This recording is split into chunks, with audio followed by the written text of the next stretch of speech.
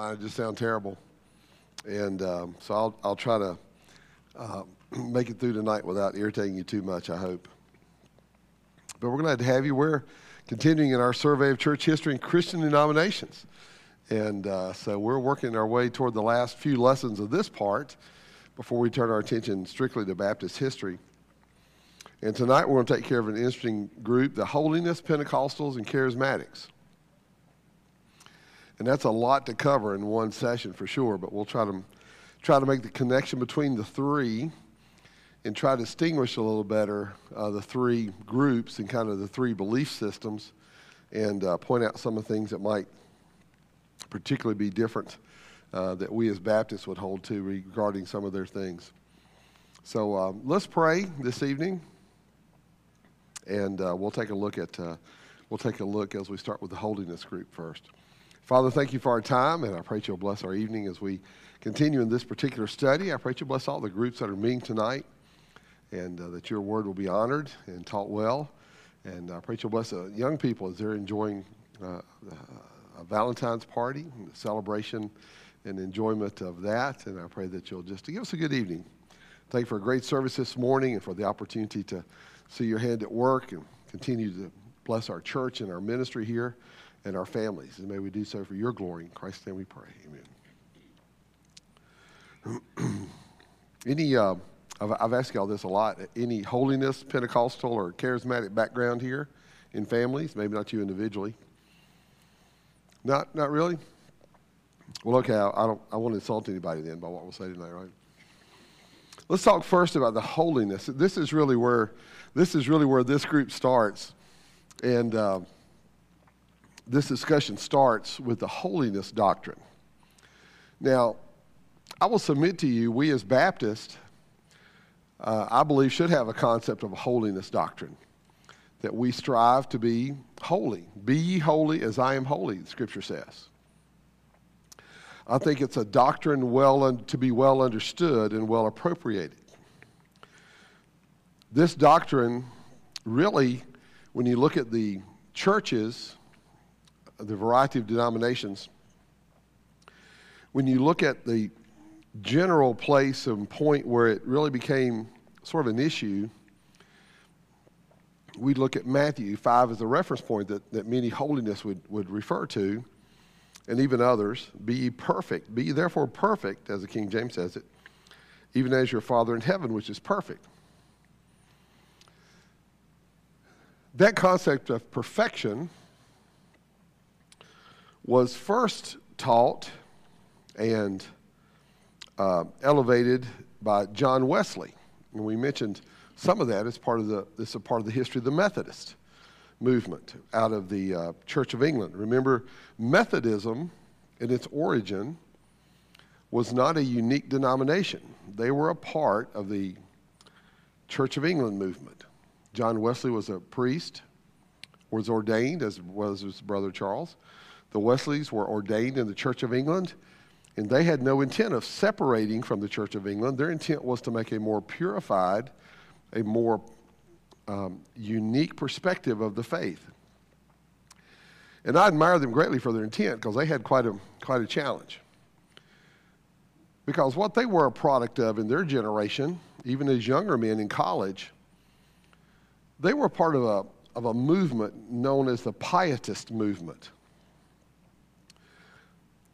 Built upon the word piety, it simply meant personal holiness, personal application of your faith.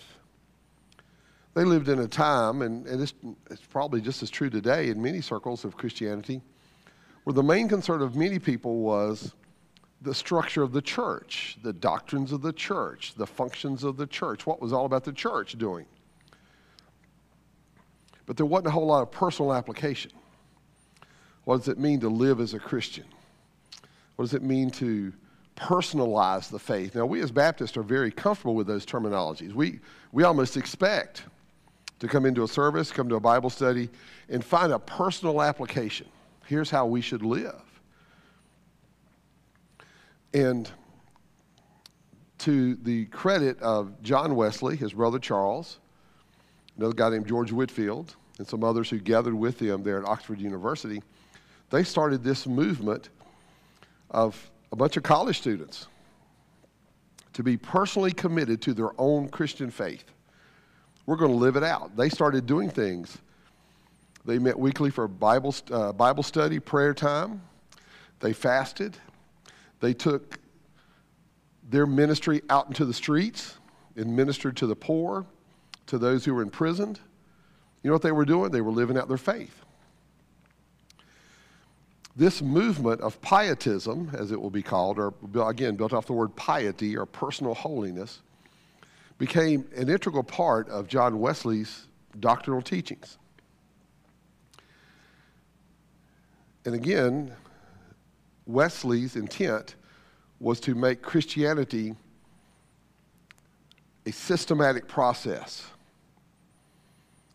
which is where it originates the word Methodist from. They had a method to their Christianity. What does it mean for you to live as a Christian? John Wesley said, here's my method. And they became known as a Methodist. Brother Ray, agree with that so far? And one of my favorite words, an old kind of word, is that striving for holiness. Right. And that's a great point, because Wesley saw something in this as it was a striving. It was a process. It was a growth. It was an event that you work toward on a daily basis. Again, none of that concept today in 21st century Christianity should be unusual to us. So what happened was this concept of personal piety grabbed hold, of course, in England. And then as more Christians from England came to America, especially more Methodist of the Church of England persuasion, came to America, it's almost like when you look at it, when we look back down the pages of history, it's almost like once Methodism got here, it found a root in a whole new earth. And it sprang up with great veracity. And the work of preaching the gospel found its way across the American colonial time and would spread west with great fervor. The two churches in America that would be called or referenced often as institutional churches would be the Congregationalists, which we looked at last week, the Pilgrims, basically, who also came out of the Church of England. They were in the north. Remember, it's the Pilgrims who landed in Massachusetts, and they established their communities there with a congregational church. In the south, well, mid-Atlantic to the south, it was primarily the Church of England, the Anglican Church. Those were the two institutional churches that America inherited from England, if you will. But following particularly the War of Independence and the turn of the 1800s, and the institution of something called the Northwest Ordinance in 1787, America all of a sudden had a wide open western frontier. And America was moving west. And with that movement, communities sprang up fast. And the institutional churches of the Congregationalists in the north and the Church of England, primarily in the south, could not keep up with it. Communities were moving faster than they could build churches or establish any kind of structure over those communities. And what happened? Christians began to assemble themselves into independent congregations. Wouldn't you? I would. If we all uproot and go somewhere else, before long, once I've got a house built, maybe the crop's planted, my question is, okay, where's church? And so Christians began to assemble themselves into independent congregations. The beauty of what the new denominations brought to America, and those two denominations would be Methodist and Baptist primarily, was that they were able to get to those communities. And they got to those independent communities in the frontier. At that time, the frontier was places like Ohio and Indiana, right? They got to those communities. and they would help establish a church and set it up. And then they'd ride to the next community and set up a church there. Some very interesting stories of that time period in America for sure. But the Baptists and the Methodists found great reception in those situations.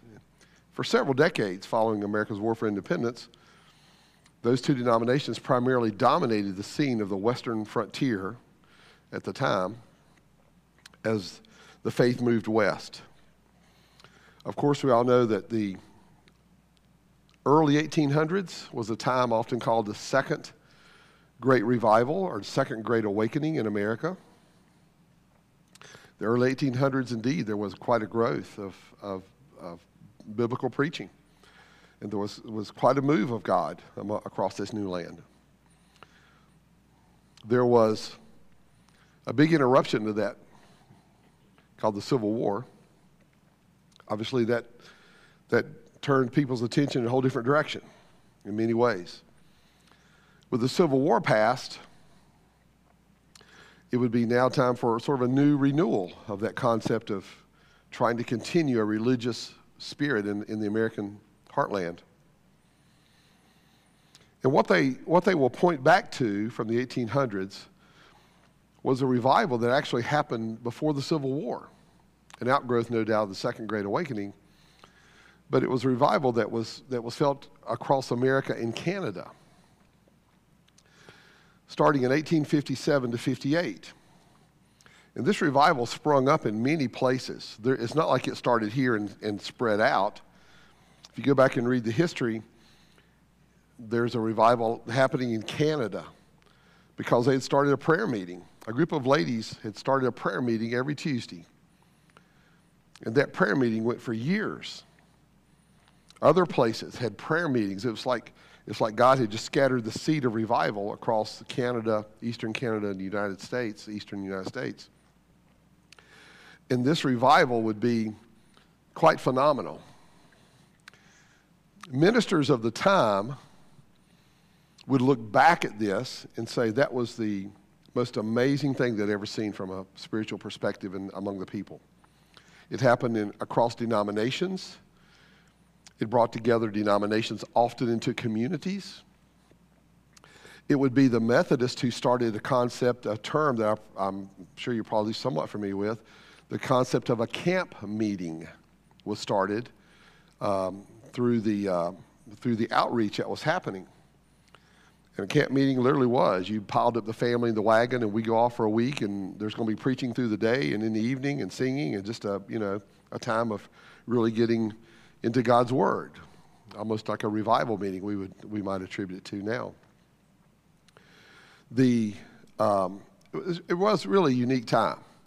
But again, the Civil War will douse much of this movement and this energy until it's settled and until there is some sense of normality. And what happened was the Wesleyan move of perfectionism, our entire sanctification, our holiness, became a doctrine unto itself. See, where I think Wesley got it, what I think Wesley did right was he kept this in perspective to all the other doctrines. It was a second event in the life of a Christian. The first event being you come to Christ and you accept Christ as Lord and Savior. The gospel is preached and you respond. The second event would be the moment of entire sanctification where you get to that place of perfectionism which removes original sin from you.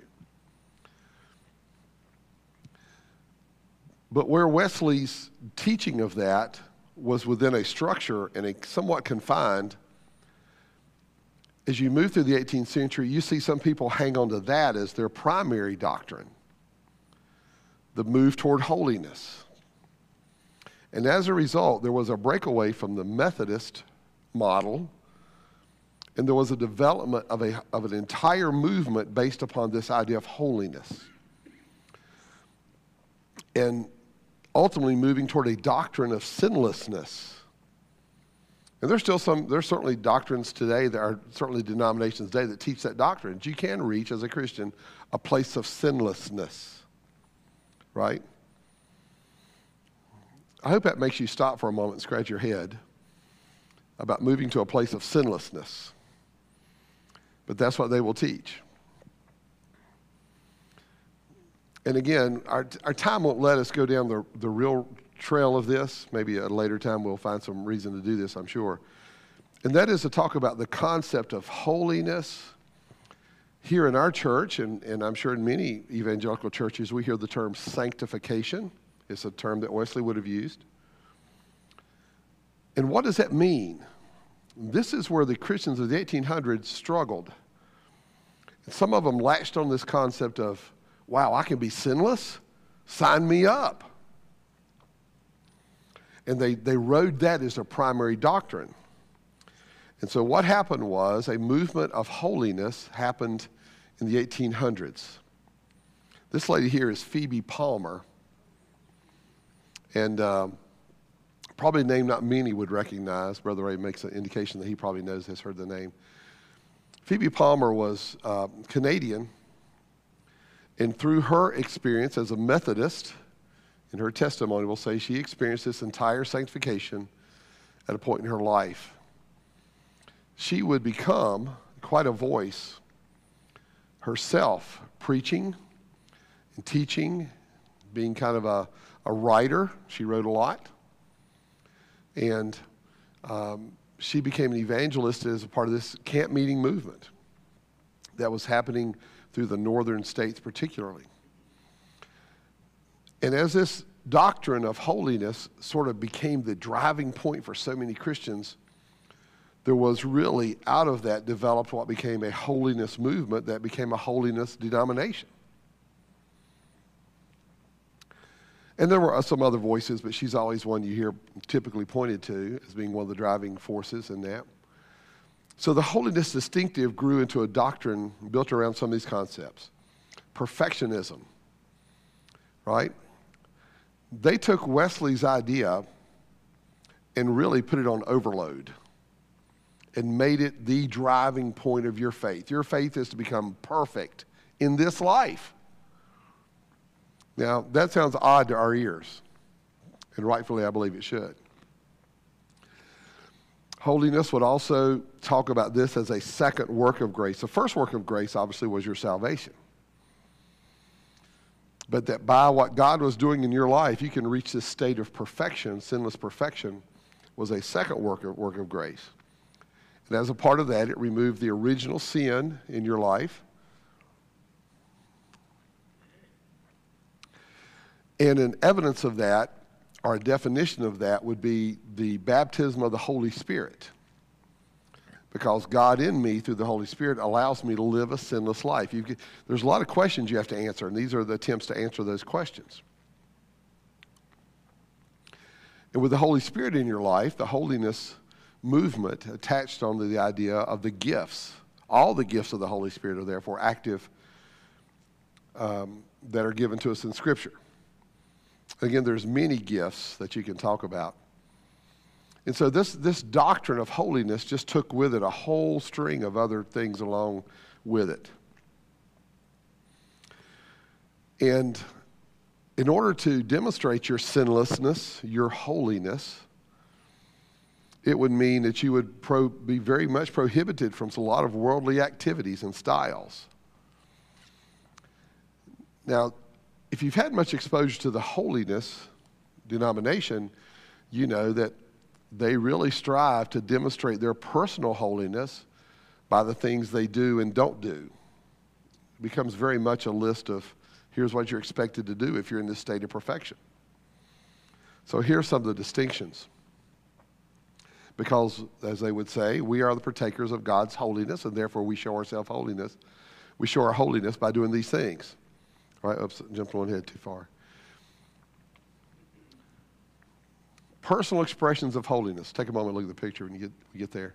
Rejection of theaters and plays, dances, mixed swimming. This is in the 1800s. Obviously, it will develop as it goes in the 1900s. Women cutting their hair was prohibited. Right? Do you get that picture? by the way, how's that look up there? It looks okay. We got to do a little adjusting on mine. It looks a little different. She looks like she's a lot shorter than she really is. Women cutting their hair, no makeup, no immodest apparel, no ornamental jewelry, no showy wardrobe. Clothing had to be very plain.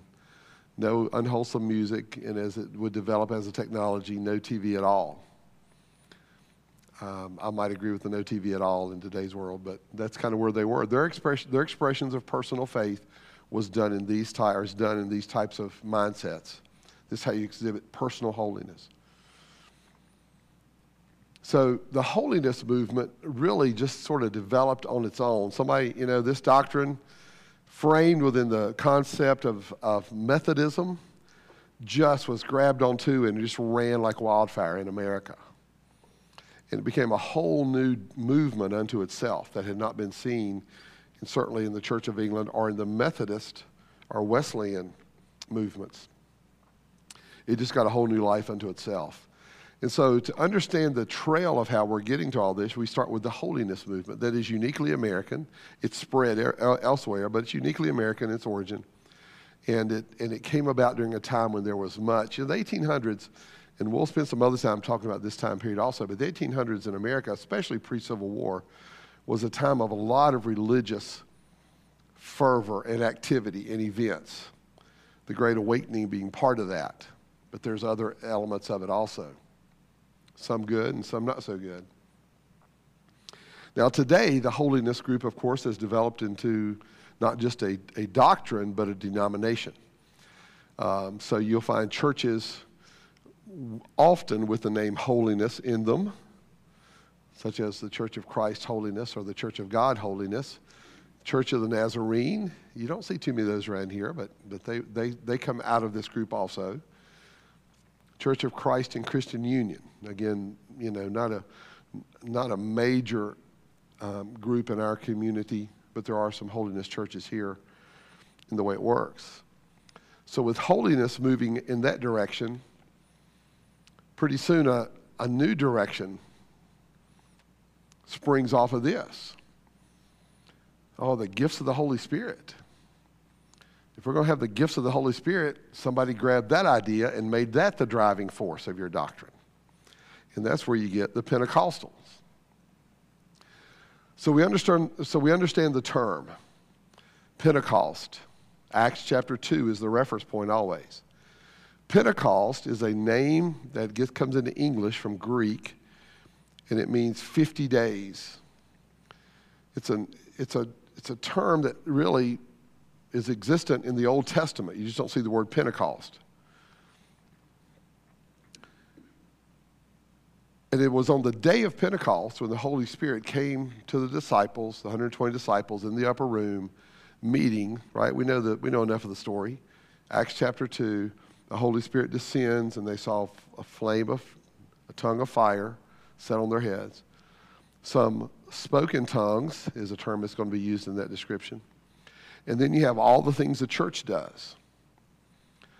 Well, once the discussion of the holiness doctrine and the gifts of the Spirit, now that grows into its own movement, the gifts of the Spirit. We want our church, we want our denomination, we want our beliefs to be just like those in the Bible. Now, I will submit to you today, that's a driving force in this church. We will say, is it in the Bible or is it not? It's going to be Bible-based in our decisions about what our church operates as in its doctrine and in its ministry. And you will see that idea run through many denominations. I think their intent was good. What does the Bible say? We want to be like the original church. Remember I told you a few weeks ago, one of the terms we'll run across, not here, but we'll see it ultimately, is a term primitive. What was the primitive church like? That was their term to refer to the first Christian church in Acts chapter 2 and the church of the New Testament through the apostles period. What was that church like? That's how we want our church to be today. We want to get rid of all this clutter that the church has accumulated over hundreds and hundreds of years, and we want to go back to being simple Christians. So the word primitive comes into conversation. So they all had this mindset. The Pentecostal movement started with the idea of, well, the church had the Holy Spirit in Acts chapter 2. The church has this power. The church has this ability. There were signs and wonders and miracles and healings and speaking in tongues. And hey, we want to do that. So once the Holy Spirit, the gifts of the Holy Spirit comes into the discussion, now you got a whole new doctrine that's taking off and flying on its own. So here's kind of the path of how the Pentecostal mindset would develop. You come to faith in Christ, salvation. You have growth toward holiness. There's that concept again. You grow toward holiness. Then there's this great second work of grace in your life that takes you to this place of sinless perfection or purely sanctified life, which removes your original sin. And then there's a baptism of the Holy Spirit. The imparting of the Holy Spirit is a baptism. Again, that's a biblical term. The baptism of the Holy Spirit. What does that mean? Well, to the Pentecostal doctrine as it developed, it meant, well, you're able to do what they did in Acts chapter 2. You can speak in tongues. And you can live this attained life of perfection. And you might even be slain in the Spirit. You might even have the gifts of the Holy Spirit that allow you to prophesy or to heal. You see what I'm saying? Or do other things that are part of that. So again, this kind of grew into this whole movement that collected ideas of what does it mean to be a Pentecostal Christian. Now the name that's pointed to here is this man, Charles Fox Parham. And you can see his dates there, late 1800s. He certainly is growing up in this time in the late 1800s where there's a lot of this discussion about the holiness movement and this concept. He is considered a pioneer of Pentecostalism, but remember there's no such thing as a Pentecostal denomination at his time. He worked as an evangelist, revivalist, grew a bit of certainly a following and some fame in that position. And he was very expressive about this idea of the baptism of the Holy Spirit. He had started a school in Topeka, Kansas, a college intending to train people for the ministry. It only lasted a year before he moved it. But while he was away, he had been teaching his students about the Holy Spirit. And while he was away, his students decided to have a prayer vigil one night.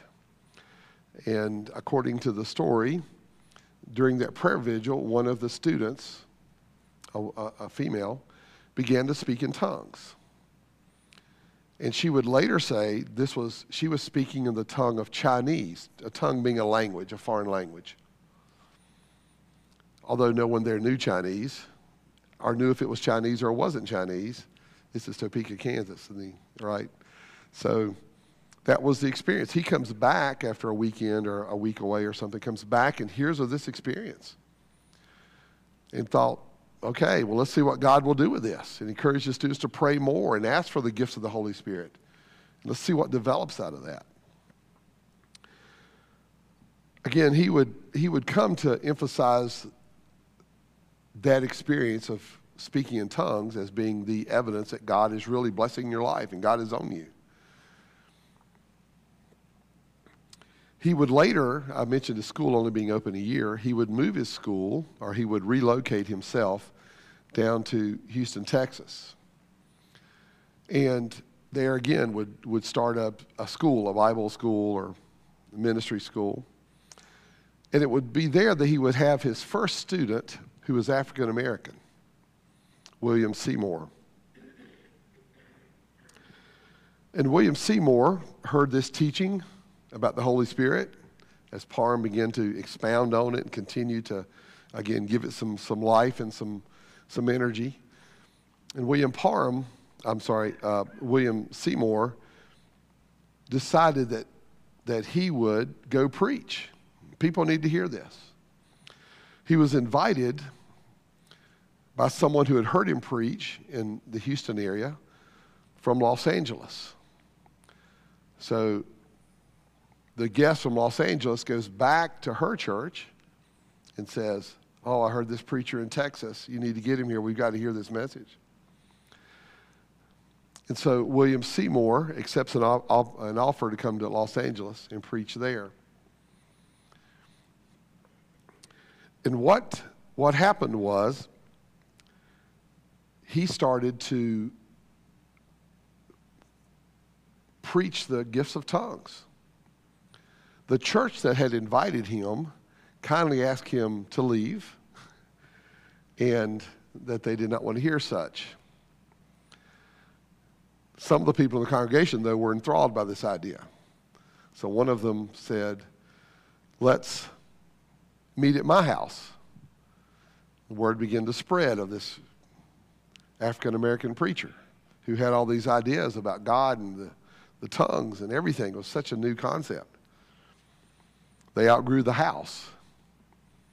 And so they went to another facility. This was in 1906. Went to another facility where they began to have him preach regularly. And sure enough, the gifts of the Holy Spirit through tongues was becoming evident to those people in the congregation. The movement that would become this would be the Pentecostal church. So when we look at the modern Pentecostal movement as it is, we talk about the beginnings with Parham in Topeka, Kansas, and the exposure to tongues that became a part of his teaching through that.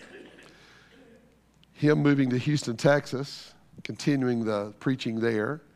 William Seymour being the man who would go to Los Angeles and be the primary voice for something that became known as the Azusa Street Revival in 1906 through 1909. The Azusa Street Revival is pretty much the event that brought about modern Pentecostalism in America, for sure. This is William Seymour in the top left there. The building there where it has apostolic faith on the side is the building where this was happening. And the apostolic faith there is the newspaper that was published as a result of this ministry. Pentecost has come, it says. Again, they're looking back at what happened in Acts 2 saying, we want to be like that. That's the church we need to be like. It's 1906, and what would be an interesting turn of events for sure was that here's Seymour in Los Angeles preaching the Pentecostal message and the coming judgment of God, and it would be shortly after that that the San Francisco earthquake would happen, one of the most devastating quakes in American history. That really got a lot of people's attention, that maybe this guy's onto something after all. And maybe his preaching really has some power to it and some divine prophecy to it that we need to pay attention to. So it just added fuel to this whole concept of building on this man's preaching. By the way, Parham in Texas was hearing of everything happening in Los Angeles. He went and tried to join in with it. Became a little bit of a power struggle, though. Who's going to really lead this movement? Who's going to be the face and the voice of it? Eventually, Parham will leave, and Seymour remains the voice and the face of the Pentecostal movement event of the Azusa Street revivals. And again, time prohibits me from going into a lot of detail, but go online and look up the Azusa Street revivals, or look up a YouTube channel. There's plenty of descriptions of what was happening and how things were advancing. But again, Pentecostalism will have its doctrinal distinctives that make them unique. So here's a few. Some of the leaders are viewed as anointed prophets. I mean, how can you say a man who does these things is not anointed even to the office of a prophet like Seymour? Again, a great emphasis upon the baptism of the Holy Spirit as that second work of grace. And what really becomes a cornerstone for the Pentecostal movement is this concept of experience. So let's park here for just a minute. If I were to ask you, in the presence of our worship service this morning, how was God's presence evident? Where was it evident? Interesting question, isn't it?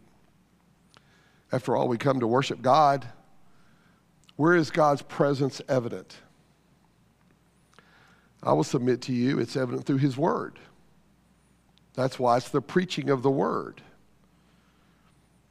I will submit to you, the Holy Spirit in each one of us will affirm the truth of God's Word to us as born-again ones in Christ. So we have a recognition of God's presence through His Word and through the work of the Spirit in us as individuals. If you were to ask that question, say, of a Roman Catholic, where's the evidence of God's presence? They would probably look at the altar and say, it's in the sacrament.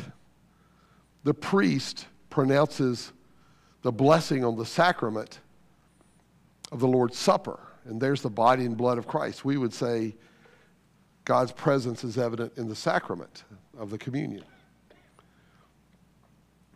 If you were to ask that question of a Pentecostal, their answer would most likely be, in the experience I had today. The experience of what I felt and maybe what I spoke, speaking in tongues. It's all about the experience. And their focus becomes the experience. Wasn't church great today? If I were to ask you that question without asking you to answer out loud, was church great today? Anytime you walk out and say, church was great today, what is your reason for that? Why was church great? I suspect that somewhere in that discussion, we might have to encounter the word experience. But I submit to you, church can be great without us having a great experience. Why? Because God's truth has been proclaimed. The gospel has been presented. We have been drawn into the presence of God through His Word, and we allow that Word to penetrate our heart. God's people can gather and have a great service without me having a great experience. So you see a very sharp contrast there. The Pentecostal movement has lived almost from day one under this concept. It's about the experience. I experienced God today has become a very common mantra for many. I experienced God today. And they're looking for that experience. They're looking for that emotion.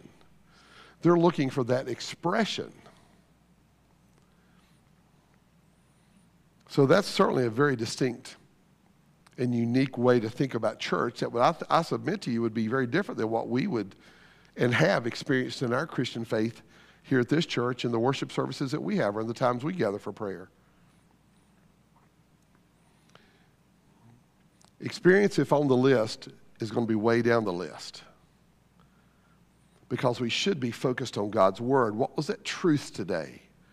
Thy Word is truth, Jesus said. Sanctify them by thy Word. It's all about the Word. It does the sanctifying work through the Holy Spirit in us. Now again, the Pentecostal movement hung a lot of hats on the idea of the gifts, particularly tongues, as an evidence. Are you truly saved? There are some Pentecostals who will say the only way you'll know if you're truly saved or not is if you speak in tongues. That's kind of the extreme part of the movement, but it's certainly there. So there's a great emphasis upon that revelation of tongues. And again, they will use terms and phrases, words, as works of grace related to salvation, sanctification, and empowerment. God has saved you. That's the first work of grace. God has sanctified you, the second work of grace. The third work of grace will be God has now empowered you so that you can speak in tongues. You can interpret tongues.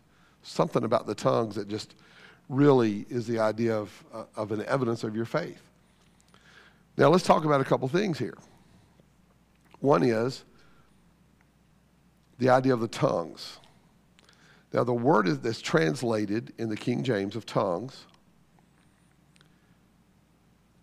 is often in newer translations translated languages. And that's a good translation. And in the King James English, tongues was a good translation. It's just that the language has changed enough over time that we hear tongues. We're not really sure what that fuzzy definition is. But the actual account records best when it says they spoke in other languages. What languages? Other known languages. The technical term for that is called glossolalia. It comes from the Greek word gloss, that has the idea of a language. Y'all remember being in school and you had something in the back of the books called the glossary? That's where that word comes from in English. Words of the language is a glossary. Words as it's currently used in the language is a glossary. It's different from a dictionary, but that's where the word comes from. So when you get into the technical side of the discussions regarding Pentecostal doctrine, you're going to hear that discussion about glossolalia sometimes used. It simply means the study of the languages of tongues. And one of the big debates there is it the tongues of men, which would be foreign languages? And again, if you read as you read the account of chapter 2 in Acts, you'll see the account said, each man heard in their own language, in their own tongue, they heard the gospel proclaimed. That was a miracle God had done of language. Second part of that debate about gloss and the idea of glossolalia is it a language of man or is it a language of angels? An unknown human language. And you will hear some Pentecostals talk about expressing themselves in an angelic language. A language they don't know, a language no one can interpret. It's just words that come out of their mouth. And they would express, I spoke in tongues today, of which no one was able to interpret, so it must have been an angelic or a heavenly language. So there's a debate there, for sure. And I'm not going to chase down the debate about tongues in general. Our time just will not allow us. I'll give you a good reference in a moment to chase that idea down if you want to. The second issue that must come to our attention related to Acts chapter 2 is this concept. And this is really where I think they miss the mark entirely. Is Acts chapter 2 a model for every church after Acts chapter 2? Right? So if the gospel was preached, people were saved, and tongues were spoken, is that the way the church should always act? Well, it's not a hard question to answer as you read through the rest of the New Testament. Because really, apart from Paul writing to a church in Corinth, which was the weakest of all the churches in the New Testament writings, the issue isn't addressed. The gifts of the Holy Spirit is addressed only once or twice. It's only in Romans and in the writings of Corinthians. But when you read through the rest of the story, you don't see tongues brought up. Paul isn't recommending to the church of Galatia, now, y'all are a good church and you're facing this opposition of doctrine. Make sure you speak in tongues more. He never says to the Ephesians, your culture is corrupt, it's falling apart.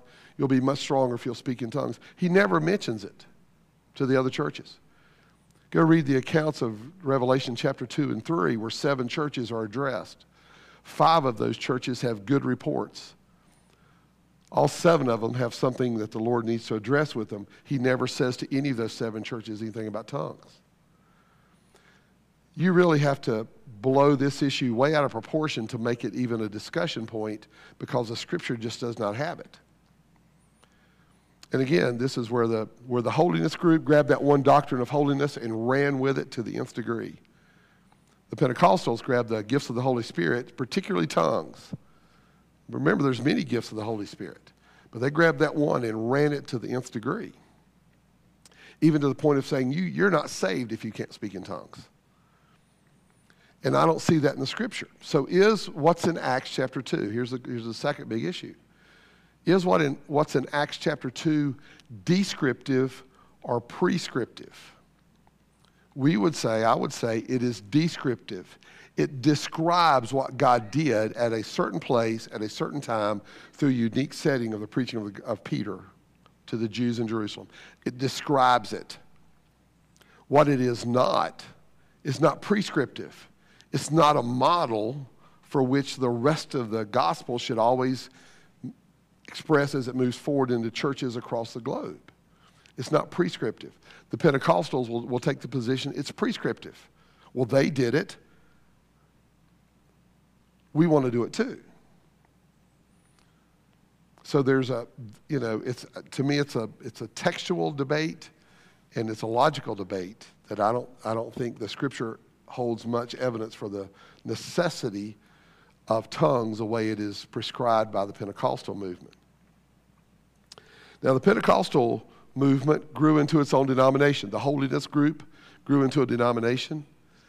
The Pentecostals moved into their own denomination, so they've got their groups too. And I've got some dates up here with some of these when they started, and you see they're pretty much all early 1900s, again, building off the Azusa Street revival of 1906 and 1909. And again, these are churches we would find in our community. There's a good sampling of those churches all around here. And one of the most influential of the bunch is probably the Foursquare Gospel churches, historically influential.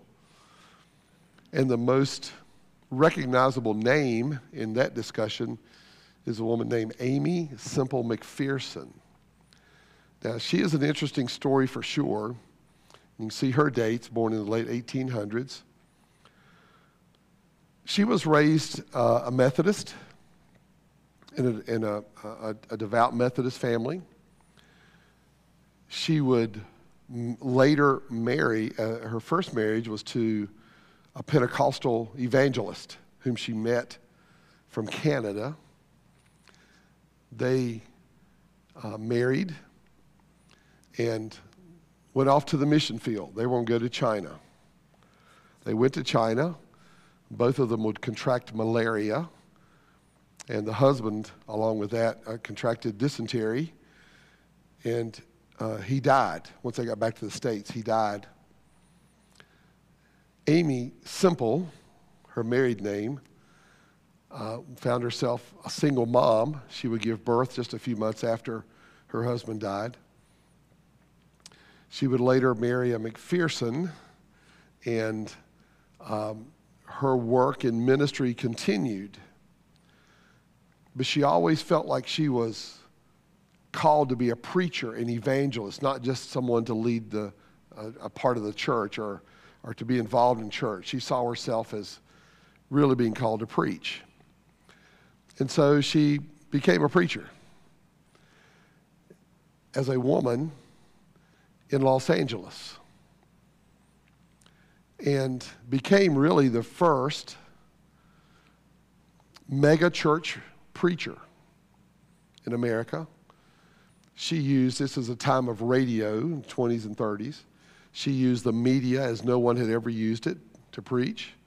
She's in Los Angeles during the time of the rise of the film industry. She became her own celebrity. And she became quite a well-known commodity. She's got an interesting story, and I just don't have time to go in all of it.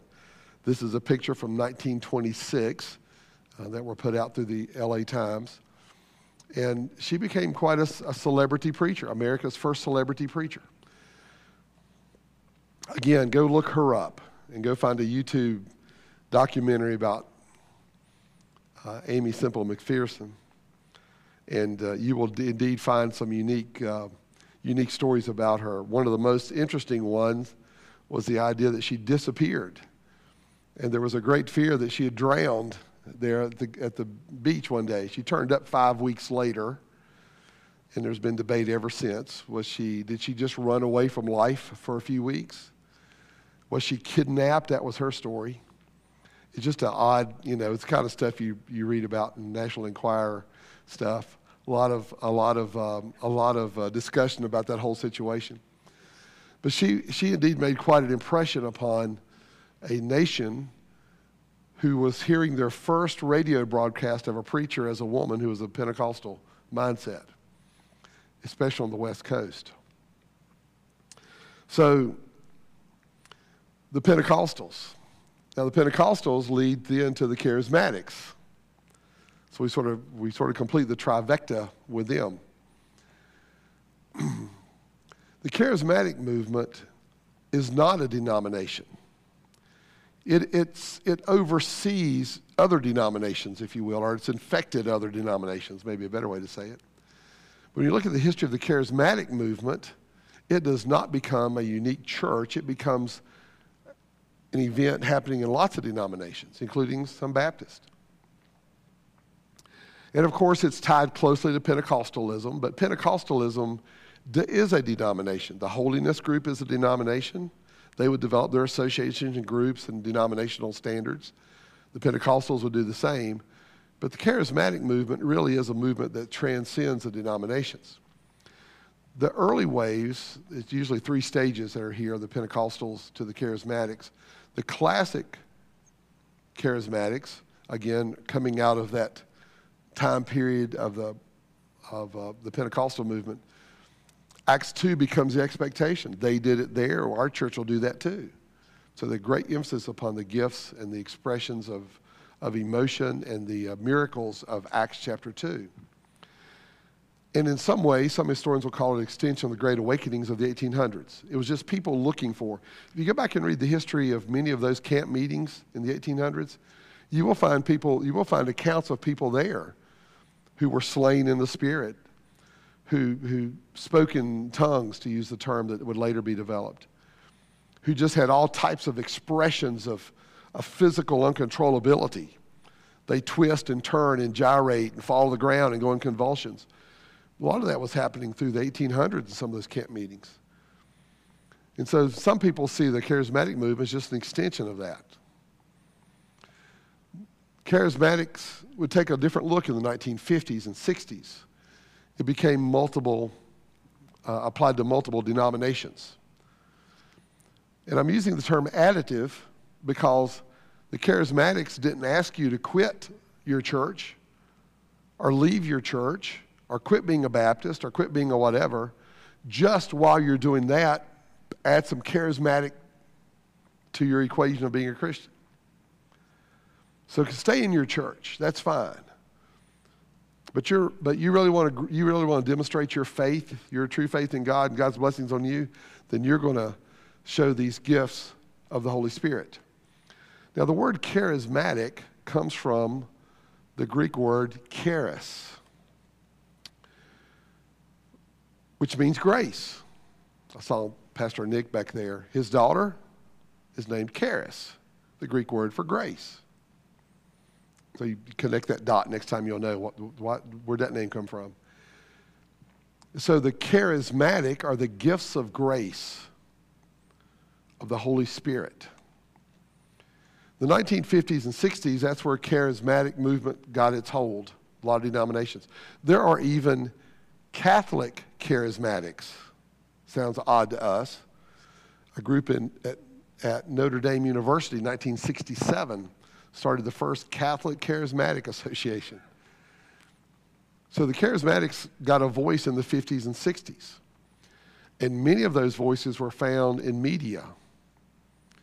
So that by the time you get to the 1980s up till today, you have a phase called the Neo-Charismatic or the New Charismatics of the late 1900s and early 2000s, where now they're not just preaching tongues. That's still a part of what they do. But they added a whole bunch of other stuff to it.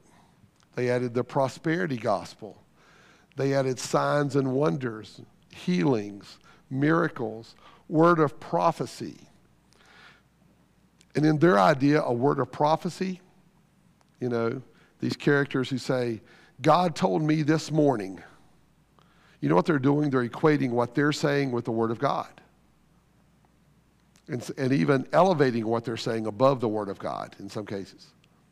That's word of prophecy. Sometimes called also word of faith.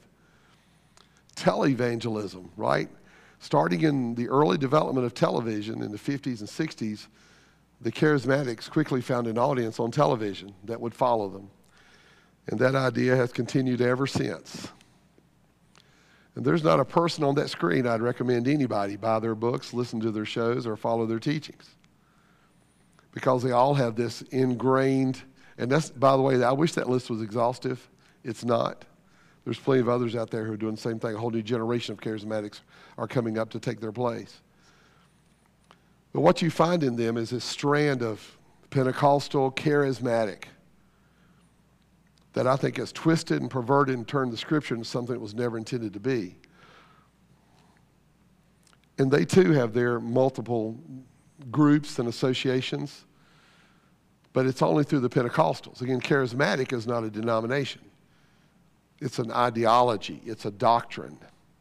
It's a teaching of an individual, but it's not going to be found except in the Pentecostal churches and maybe some of the Holiness churches too. But you will find it across denominations. There are Baptists today who would express charismatic tendencies. You may have heard the term Bapticostal, which sort of tends to express or intends to express that idea. So the Pentecostal movement certainly, can't be ignored. It's worldwide. Some estimates are now roughly 500 million adherents to Pentecostalism worldwide. 500 million. That's basically 1.5 times the population of the United States. There are Pentecostals around the world.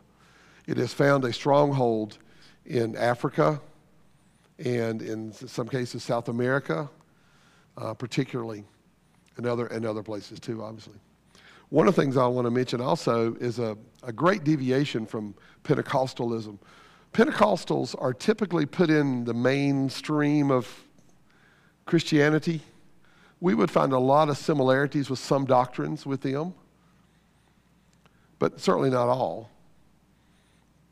But in 1945, a merger occurred between these two groups that formed the United Pentecostal Church International. And what this group became is known as Oneness Pentecostal. Oneness Pentecostalism throws out the door the idea of the Trinity. So in Oneness Pentecostalism, there is no Father, Son, and Holy Spirit. There is one God who on some days is the Father, and on some days is the Son, and on some days is the Spirit. Right? You see that? You see the heresy there? One God who is changing identities as needed. They will proclaim and preach a Jesus Christ and a salvation only through Christ, but their concept of God is out of the Scriptures, is away from the Scriptures. A better way to say it, probably. So instead of God being a Trinity, they would say that one God is evident, one at a time, in these three persons. Their baptism is only done in the name of Jesus Christ, not in a Trinitarian formula. And they would proclaim the absolute deity of Jesus Christ. The Oneness Pentecostals have a tendency to put in the name of their church and their associations the absolute deity of Christ, or only following Jesus Christ, which just to read on a logo or a t-shirt might sound reasonable. But when you dig down one layer lower, you find out there really is no intent to have a Trinity. They're only talking about one God. The absolute biggest name in the Oneness Pentecostal is T.D. Jakes, a person who does speak and have time on satellite Christian television, interesting enough, who has written many books.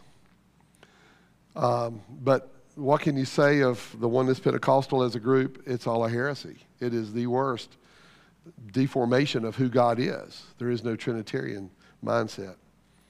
So you sort of see how this thing grows tentacles. And what was a doctrine that certainly would be mainstream Christian in the Methodist movement morphed into holiness that got ran down the road. And then some people from that movement grabbed gifts of the Spirit and ran it down the road in tongues. And then the charismatic movement takes on a whole new life to oversee and overshadow other denominations in the 1900s particularly, and still around today, obviously. So there's a lot to this group. The best resource, let me give you a good resource to read. I was going to put a picture up, but didn't have time to today, I'm sorry, is a book entitled Strange Fire. Easy topic to remember, easy title. Strange Fire. And it does an absolute masterful job of detailing the history, but also detailing the doctrinal problems with the Pentecostal and charismatic movement, written by John MacArthur, Strange Fire. And I'd highly recommend it to get a good in-depth look at this. Well, we're not done yet. We're going to take at least one more week and look at this group that we'll find much more identity with, and that is the Christian, evangelical, and fundamental Christians. You might think, well, some of those terms apply to me. Okay, well, that's fine too. We just need to learn the history of this as we set the stage, what I'm anticipating maybe by the end of the month, or certainly 1st of March, going into Baptist history and taking a few weeks and looking strictly at the Baptist history with some detail. So thank you for your patience tonight. I remind you, we're supporting the Appel family, and I'm glad to do so. I'm glad they're Bible-based, and we can have great confidence in what they're teaching and preaching and the ministry they're conducting there in the South Pacific. So that box is out there if you'd like to give to them.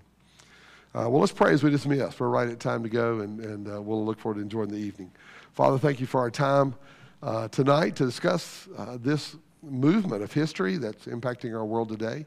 Help us to be well-grounded in the doctrines of truth of your Bible. Help us to understand the issues so that we will not be deceived and we will not be detoured from serving you through the absolute truth of your word. And I pray that we'll be well-grounded in those issues, that we may find our direction and guidance from you to allow us to live our life in a way that honors the truth of your word and honors our Savior Christ. Bless our evening as we dismiss and our week ahead as we anticipate it. May it indeed be for your glory. In Christ's name we pray. Amen. Lord bless everyone. Hope you have a great evening.